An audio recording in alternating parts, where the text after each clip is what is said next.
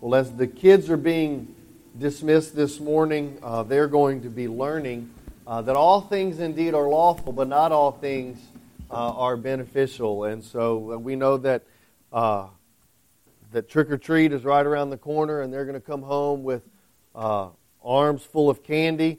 And just because they can eat all that candy does not mean that they should eat all that candy. Much is the same way in our walk with Christ. There are all things that are lawful, but not all things are necessarily permissible or necessarily best. So this morning, if you have your Bibles, we're going to turn to 1 Samuel chapter 17.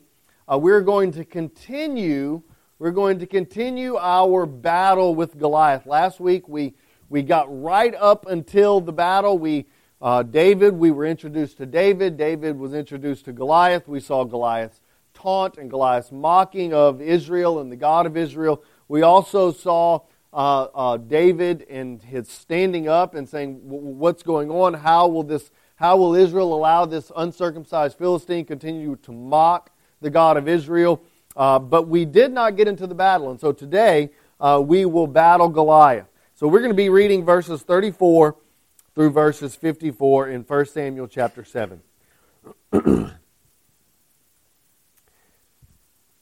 But David said to Saul, "Your servant was tending his father's sheep when a lion or a bear came and took the lamb from the flock.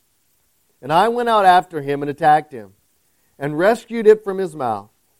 And when he rose up against me, I seized him by his beard and struck him and killed him.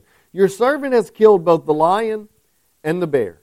And this uncircumcised Philistine will be like one of them, since he has taunted the armies of the living God." And David said, "The Lord who delivered me from the paw of the lion and from the paw of the bear, he will deliver me from the hand of this Philistine." And Saul said to David, "Go, and may the Lord be with you." Then Saul clothed David with his garments, and put a bronze helmet upon his head, and clothed him with his armor. And David girded his sword over his armor, and tried to walk, for he had not tested them. So David said to Saul, "I cannot go with these, for I have not tested them." And David took them off, and he took his stick in his hand, and chose for himself 5 smooth stones from the brook. And he put them in the shepherd's bag which he had, and even in his pouch. And his sling was in his hand, and he approached the Philistine. And the Philistine came and approached David with his shield bearer in front of him. And when the Philistine looked and saw David, he disdained him, for he was but a youth and ruddy with handsome appearance. And the Philistine said to David, "Am I a dog that you come at me with sticks?" The Philistine cursed David by his gods. The Philistine said to David, "Come to me, and I will give your flesh to the birds of the sky and the beasts of the field." Then David said to the Philistine, "You come to me with a sword, a spear, and a javelin, but I come to you in the name of the Lord of hosts, the God of the armies of Israel, whom you have taunted. This day the Lord will deliver you up into my hands, and I will strike you down and remove your head from you. And I will give the dead bodies of the armies of the Philistines this day to the birds of the sky and the wild beasts of the earth, that all the earth may know that there is a God in Israel.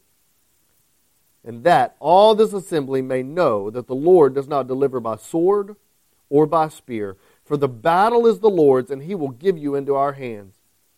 And this happened when the Philistine rose and came down and drew near to meet David, that David ran quickly toward the battle line to meet the Philistine. And David put his hand into his bag and took from it a stone and slung it, and it struck the Philistine in the forehead.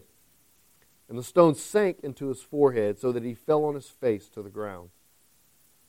Thus David prevailed over the Philistine with a sling and a stone, and he struck the Philistine and killed him, but there was no sword in David's hand. Then David ran and stood over the Philistine, and took his own sword, and drew out of its sheath, and killed him, and cut off his head with it. And when the Philistines saw that their champion was dead, they fled. And the men of Israel and Judah arose and shouted and pursued the Philistines as far as the valley of the gates of Ekron to the slain. And the slain Philistines lay among the way to Sharaim, even to Gath and Ekron. And the sons of Israel returned from chasing the Philistines and plundered their camps. Let's pray. God, we thank you that you are the God who delivers. We thank you that you are the God who uses weakness. You are the God who does not need the strength of this world, Lord, but rather you would use brokenness and weakness to demonstrate your great glory. Lord, may this morning, may we see our own weakness. And may we embrace our weakness that the power of Christ may be demonstrated through us. We thank you for Christ. We thank you for His Word. We thank you for your grace. It's in Jesus' name we pray. Amen. Well, I pray this morning that as you leave, that you will have a greater appreciation of your own weaknesses, your own fallacies, your own faults, and that you may be able to embrace those as you allow the power of Christ to work in you and through you. I want us to begin, and we're going to back up for just a few moments into the story, and I want us to notice that before David ever steps out onto the battlefield to face Goliath, that he has already done battle with the contempt of Goliath and with the mind of Goliath. If we remember, as David shows up to the battlefield, he's confronted by his older brother.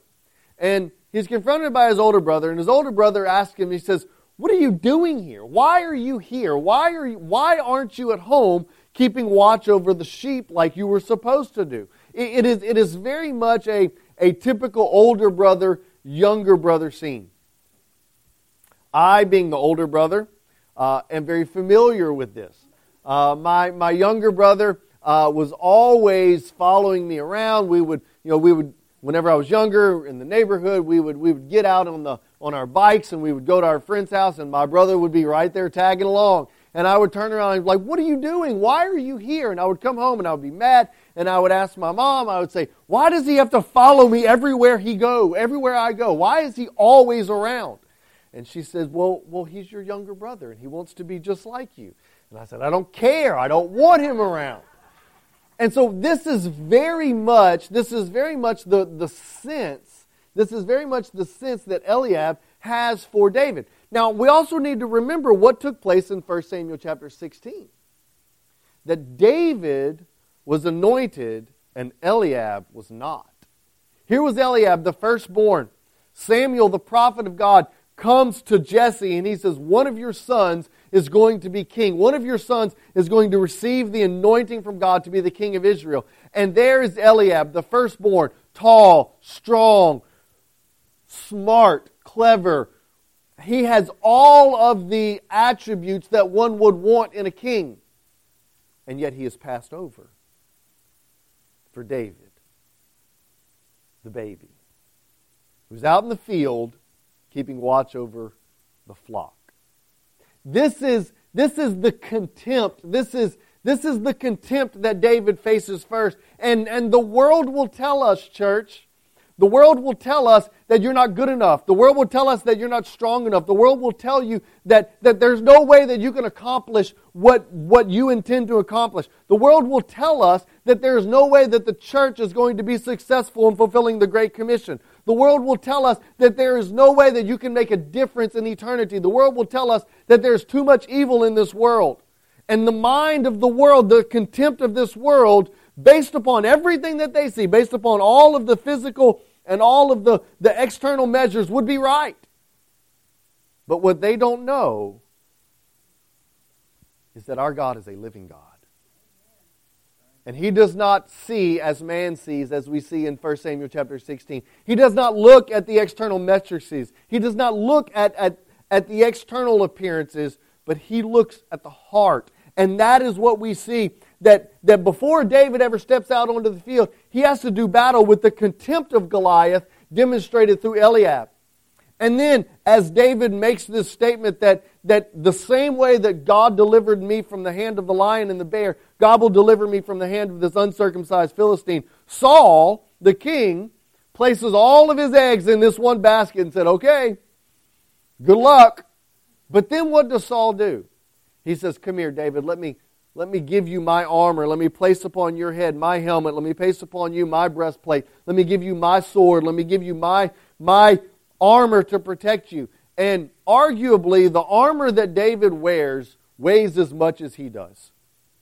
It probably weighs 70 to 80 pounds with the helmet and the shield and the breastplate and the sword and the sheath. Probably weighs 70 to 80 pounds. David was probably 12 or 13-year-old boy. He probably didn't weigh much more than that himself. And so here is this young man walking around with this armor on. And Saul said, if you're going to do battle with Goliath, you have to wear this armor. David does battle with the mind of Goliath, with the mind of this world. He's already done battle with the contempt of this world. Now he does battle with the mind of this world. And there is a way of thinking that the Scripture says there is a way that seems right to man, but the end thereof is death and destruction. It tells us in James that there is a wisdom that is of this world, and that wisdom that is of this world is not from God. There is a wisdom of this world that says that there is a way to do things, and that there is a way to be successful in this world. We hear things like, it's okay to live with your boyfriend or girlfriend before you're married, because after all, how will you know if you're compatible unless you live with one another before you're married? There's a way that seems right to man. There's the wisdom that is of this world. We also hear things in this world that says, if God made it, then it's good for us. There's no reason that the government should outlaw marijuana. The government should outlaw. There are things in this society that the wisdom of this world says that it is right, but the Scripture tells us that there is a way that seems right to man, but the end thereof is death. And the Scripture also tells us that God has given us authority over our life to govern us, to lead us, and to direct us, and we should place ourselves under the submission of that authority. There's a way that seems right. And as David puts on this armor, he says, the thinking of this world is skewed. I cannot defeat this giant wearing your armor. I cannot defeat this giant acting like you. Church, you will not be able to reach your co-workers, your friends. You will never be able to reach the world with the gospel by acting like the world. Before David ever does battle with Goliath, on the battlefield, he has to do battle with the contempt of Goliath. He has to do battle with the mind of Goliath. He has to do battle with the contempt of this world and the mind of this world before he ever does battle with the strength of this world. And then David steps onto the battlefield. And he does so in faith, knowing that God will deliver him. And he does so, the faith that David has before he steps onto the battlefield is a faith that looks backward to inform the future. Well, let's understand this. It is a faith looking backward to inform that which is in front of him. History informs the future. We can see that God was faithful in the past, therefore God will be faithful in the future. We can look back in our own lives and see how God has interacted and God has interceded in our lives. We can look back over the testimony of Scripture. We can look back over the history of redemption, and we can see how God has been faithful in the past, and therefore we know that God will be faithful in the future. But I want us to understand that David looks back, and he does so with accuracy. Notice what he says. Go to the text, if you will. Verse 37. Now, David has just said, whenever the lion showed up and whenever the bear showed up and took a lamb from the flock, I pursued the lamb. I struck the lion. I struck the bear and removed the lamb from the lion's mouth. I have done these things. But notice what it says in verse 37. He says, the Lord who delivered me from the paw of the lion and from the paw of the bear will deliver me from the hand of this Philistine. David looks back with accuracy. We have a tendency, I believe, that whenever God moves in our lives, we have a tendency to look back, and we have a tendency to say, look at how great I did. Look how wonderful I was. Look how eloquent, look how charismatic, look how great I was under these difficult circumstances. Failing to realize that it was God who was working in us and God who was working through us. We have a tendency to look back and see things not as they were, but as we would like them to be. And I believe that David, one of the important aspects of David's faith is that he looks back upon his circumstances and he does so with accuracy. He looks back and saying that I had no power and no ability to be able to slay the lion or slay the bear, but it was God who delivered them into my hand. It was God who guided the stone. It was God who was working in me and through me. And we must understand that our success in this world and in this life is by the hand of the Almighty God. Why do you have the job that you have? Why do you have the family that you have? Why do you have the blessings that you have? Is it because you're good at what you do, or is it because the favor of God has rested upon you? I can promise you, in my case, it is not because of me. It is only because of the grace of God in my life. So David understands God's action, and he looks back with accuracy. Paul tells us this in 1 Corinthians chapter 10, and I think we oftentimes, we read verse 13, but we fail to remember what verse 12 says. 1 Corinthians chapter 10, Paul writes to the church at Corinth, and he says, "Let him who thinks he stands take heed, lest he fall. For no temptation has overtaken you, but such is common to man, and God will not allow you to be tempted beyond what you're able, but with every temptation provides a way of escape, so that you may be able to endure." But we need to understand verse 12. Let him who thinks he stands take heed lest he fall. David understood that it was not David, that it was not my strength, it was not my ability, but it was God who was delivering. It was God who was working. Let him that thinks he stands take heed lest he fall. So David makes his way to the battlefield. He's taken off his armor. And on his way to the battlefield, the Scripture tells us that David stops at the brook and he picks up how many stones? 5. Was this because David was afraid he might miss? David said, well, I've got a sling and a stone. He's a long way away. Maybe I'll miss.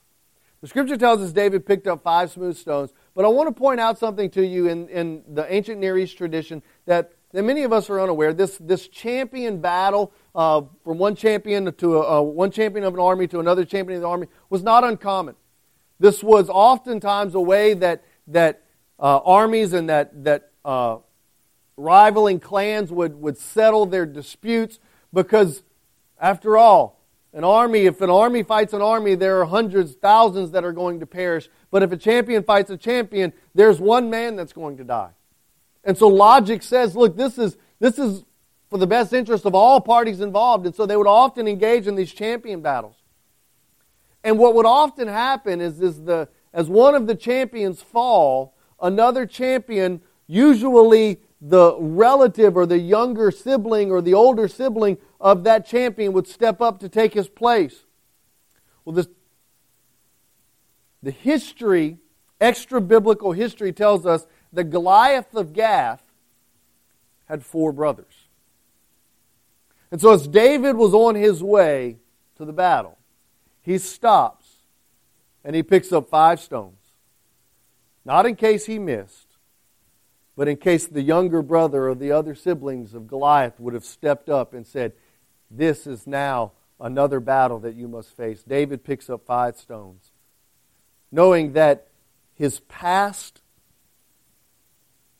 the deliverance of God in the past, is informing his future. That God will deliver him, and He will deliver him not only from Goliath, but from Goliath's 4 brothers if need be. Because God is a God who is intent on proclaiming His glory and protecting His reputation for all the world to see. I want to point out to you David's, what motivated David to engage in this battle. David shows up on the battlefield, and what does he hear? He hears Goliath taunting Israel and the God of Israel.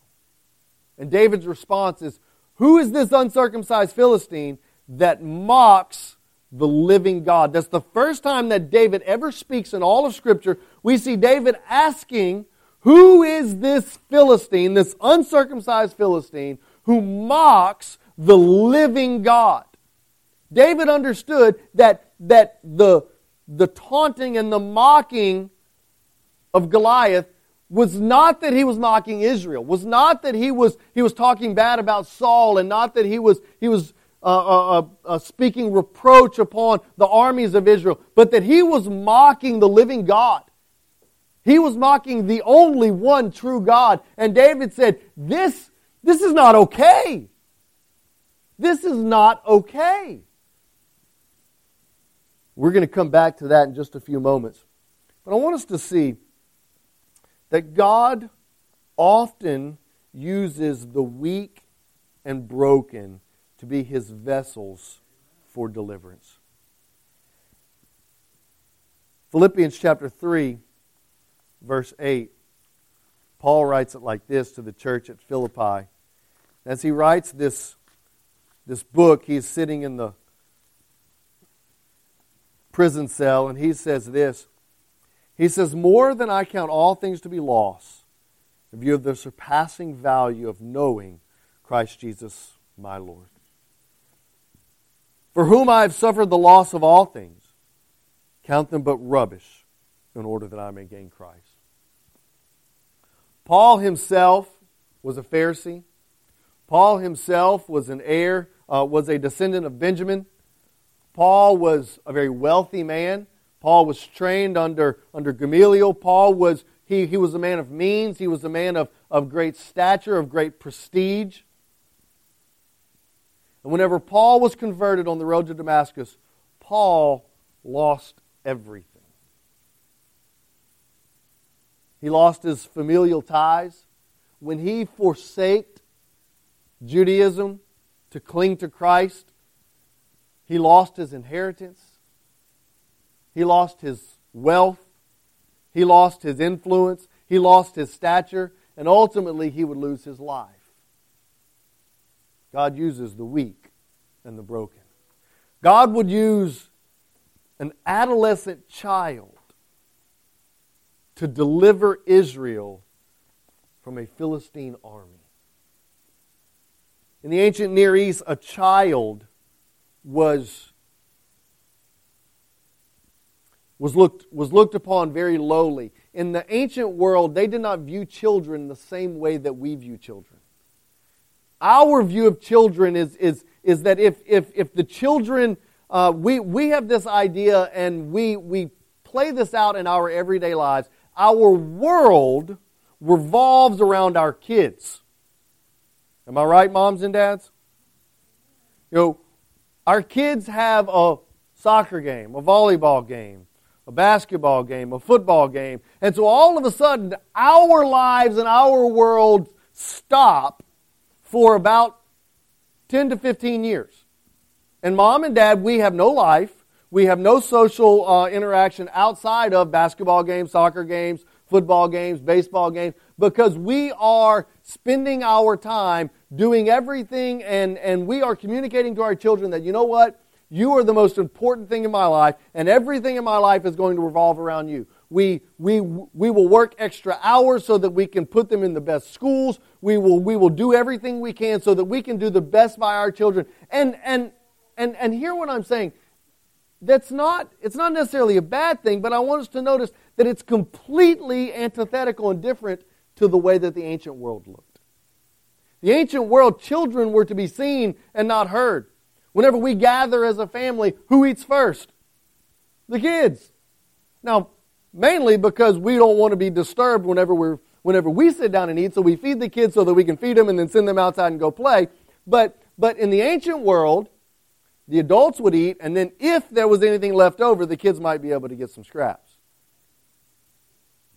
And this was something that carried on even through the Middle Ages and even through the Industrial Revolution. The whole idea of don't throw the baby out with the bathwater came from a tradition that whenever you would draw water for a bath, that the husband would bathe, the father would bathe first, and then the mother would bathe, and then all of the children would bathe. And so by the time the last child, the baby, would be bathed, that the water would be so dingy and so dark that you may lose the baby in the bathwater. And so as you throw the bathwater out, you don't want to lose the baby with the bathwater.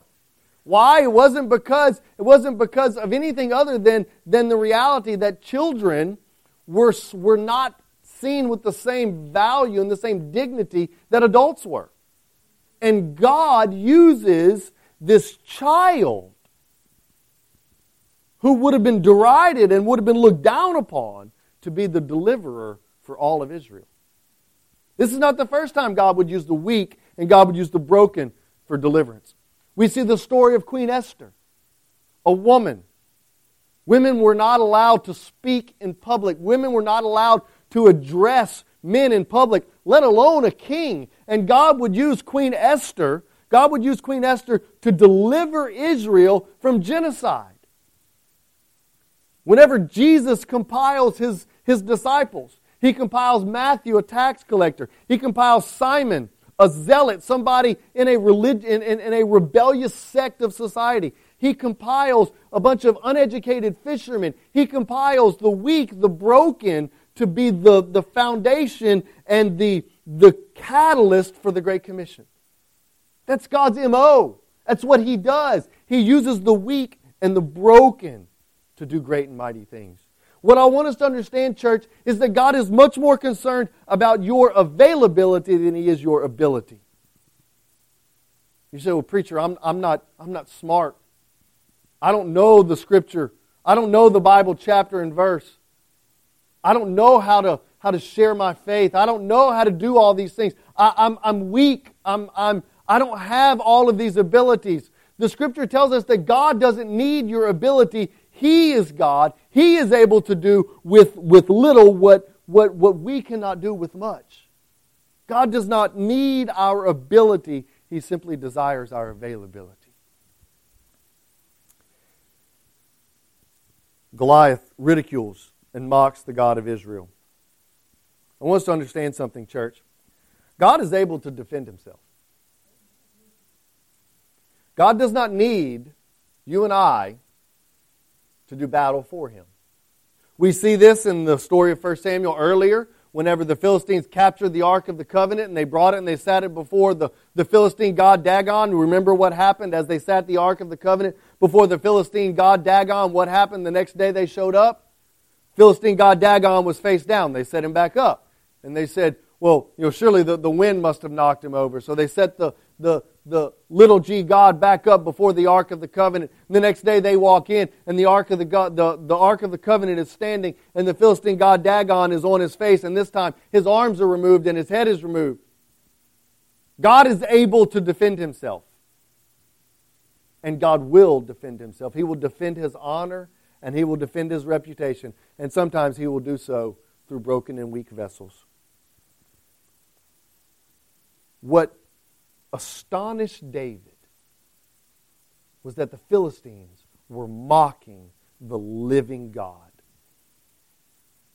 Here's the God of all creation, the God who spoke the worlds into existence, the God who delivered Israel out of the hand of Egypt and out of the hand of Pharaoh, the God who was with Israel in the wilderness, the God who gave them a cloud by day and a fire by night, the God who gave them manna to eat every morning, the God who brought them into the promised land, the God who delivered them from delivered the city of Jericho into their hands and the walls came tumbling down, the God who caused the sun to stand still in order that they may defeat the Amalekites. This is the God that Israel serves.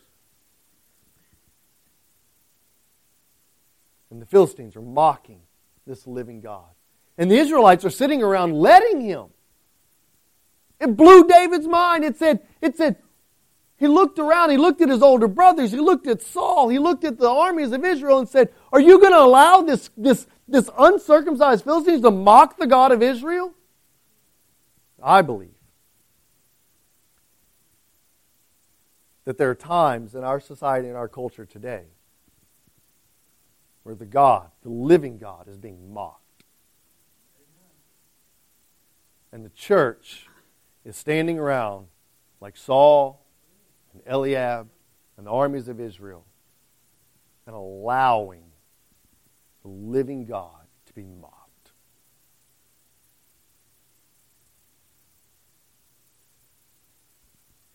There's a way that seems right to man, but the end thereof is death. I want to point out something to you. This story is not about David and it's not about Goliath. The Hebrew word harap appears 6 times in the first 12 verses of 1 Samuel chapter 17. That word is a word that is translated reproach or rebuke or mock.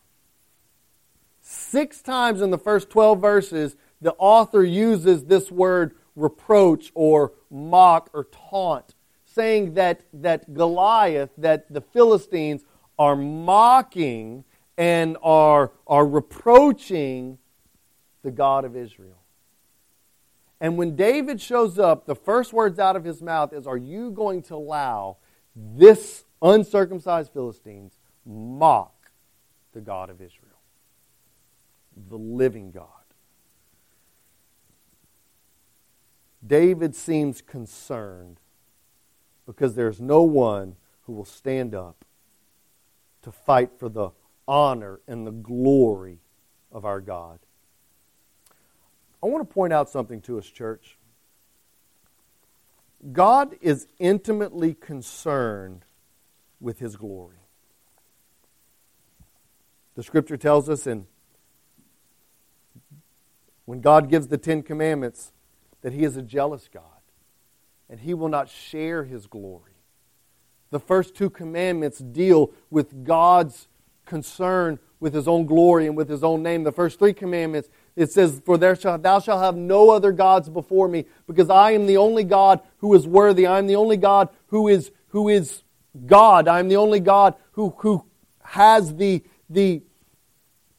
glory and the ability to be God." And then we see in the 2nd commandment, He says, "Thou shalt not make for yourself graven images, because I am a jealous God." And we see the 3rd commandment, "Thou shalt not take the Lord's name in vain." God is concerned with His name. He's concerned with His glory. He's concerned with His reputation. He's concerned so much with His glory and with His reputation that in John chapter 1, God had looked all throughout the history of redemption and said that there has been nothing that has adequately represented my glory up until now. And so I am going to come down to earth and I am going to demonstrate my glory for you so that you can see and be a witness of my glory. In John chapter 1, verse 1, it says, "In the beginning was the Word, and the Word was God, and the Word was with God, and the Word was God."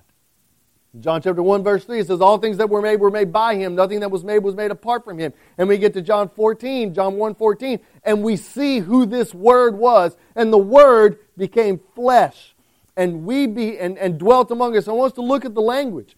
"And we saw His glory. Glory as of the only begotten of the Father, full of grace and truth." Hebrews chapter 1, verse 3 says that Jesus is the very imminence, He's the very radiance of the glory of God. God was so concerned with His glory that up until Jesus came to earth, that there had been nothing that had accurately represented His glory, that He sent Jesus to come down to say, "This is my glory. This is the glory of God, full of grace and truth." But I want to point out, even in the glory of God, Jesus demonstrated weakness. The suffering servant. Why? Because God desires to use weakness to demonstrate strength. Because in doing so, He receives glory. If God were to send Jesus as a military might, as a warrior, as a general, to lead the armies of Israel against the armies of Rome, then history would read, Jesus the Messiah, Jesus the warrior, Jesus the King delivered Israel from the bondage of Rome. But that's not God's desire. God's desire was not to deliver them by military strength. God's desire was not to deliver them by the sword or the spear or the javelin. God's desire was to deliver them not from their physical bondage, but from their spiritual bondage, because God understands that our greatest need is not in and of this world, that our greatest need is outside of this world, that we stand condemned. We stand in bondage to sin. We stand condemned to death. And our greatest need is not for a military deliverance. Our greatest need is for Jesus to die for our sin and deliver us that we might have eternal life. And as Jesus came, He had all of the radiance of the glory of God. And He humbled Himself. And through weakness, demonstrated power. So my challenge to you this morning, church, is that we'll recognize our weakness. Recognize that, you know what? As a husband, I'm not what I ought to be. As a wife, I'm not what I ought to be. As a mother, as a father, I'm not what I ought to be. And we'll cry out to God and we'll say, God, may you use my weakness to demonstrate your strength. We cry out to God and say, God, will you use your Holy Spirit in my life, dwell within me, work within me, in order that I may demonstrate your glory and your grace. 2 Corinthians chapter 12, Paul said, my grace is sufficient for you, for power is perfected in weakness. Where are you weak, church? Where are you insufficient? And if we're honest with ourselves right now, the list is really long. May God use your weakness to demonstrate His strength. May His grace be perfect for you. Will you pray with me? God, we thank you that you gave us a beautiful picture of David, demonstrating weakness to show your glory and show your grace. There are those of you here who are weak. We're not the husband, the father. We're not the wife, the mother that you have called us to be. Lord, but we acknowledge that. We recognize that we are weak and we are broken and we need your Holy Spirit to work in us and through us.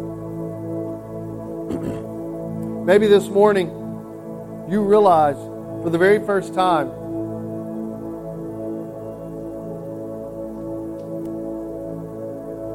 that you're a sinner. Maybe you realize for the very first time that you need Christ. That His death, His burial, and His resurrection paid for your eternity.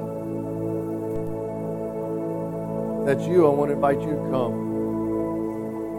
Maybe God has convicted you about striving in your own strength to be better. God has realized, He's demonstrated through His Holy Spirit that the only way for you to be better is for you to quit striving and allow God to work in you and through you, to acknowledge your weaknesses and trust in Him. Maybe God is calling you to be a part of what we're doing right here at Redeemer.